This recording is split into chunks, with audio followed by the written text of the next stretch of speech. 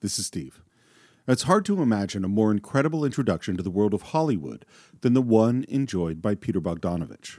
As a writer for Esquire and the Saturday Evening Post, Bogdanovich found himself on the set of West Side Story with director Robert Wise. He watched Hitchcock shoot The Birds and traveled to Monument Valley where John Ford was directing John Wayne. And that's not all. Jerry Lewis liked him so much, he gave him a whole bunch of his suits and even one of his Mustangs. He had breakfasts with Fritz Lang every Sunday. Howard Hawks was a regular dinner guest, and Orson Welles literally lived with Bogdanovich off and on for years. And it was those relations which formed the foundation of the director he would become.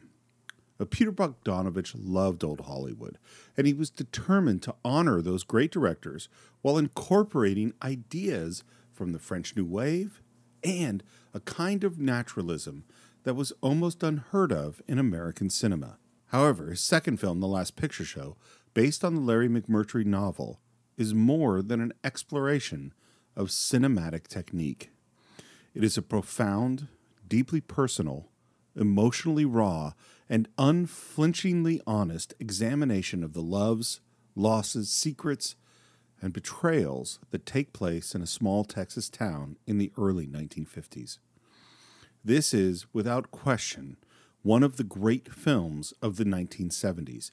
And if you haven't seen it, I highly recommend a journey to our website, cinephiles.net, where you can buy or stream The Last Picture Show, along with every other movie we've ever reviewed.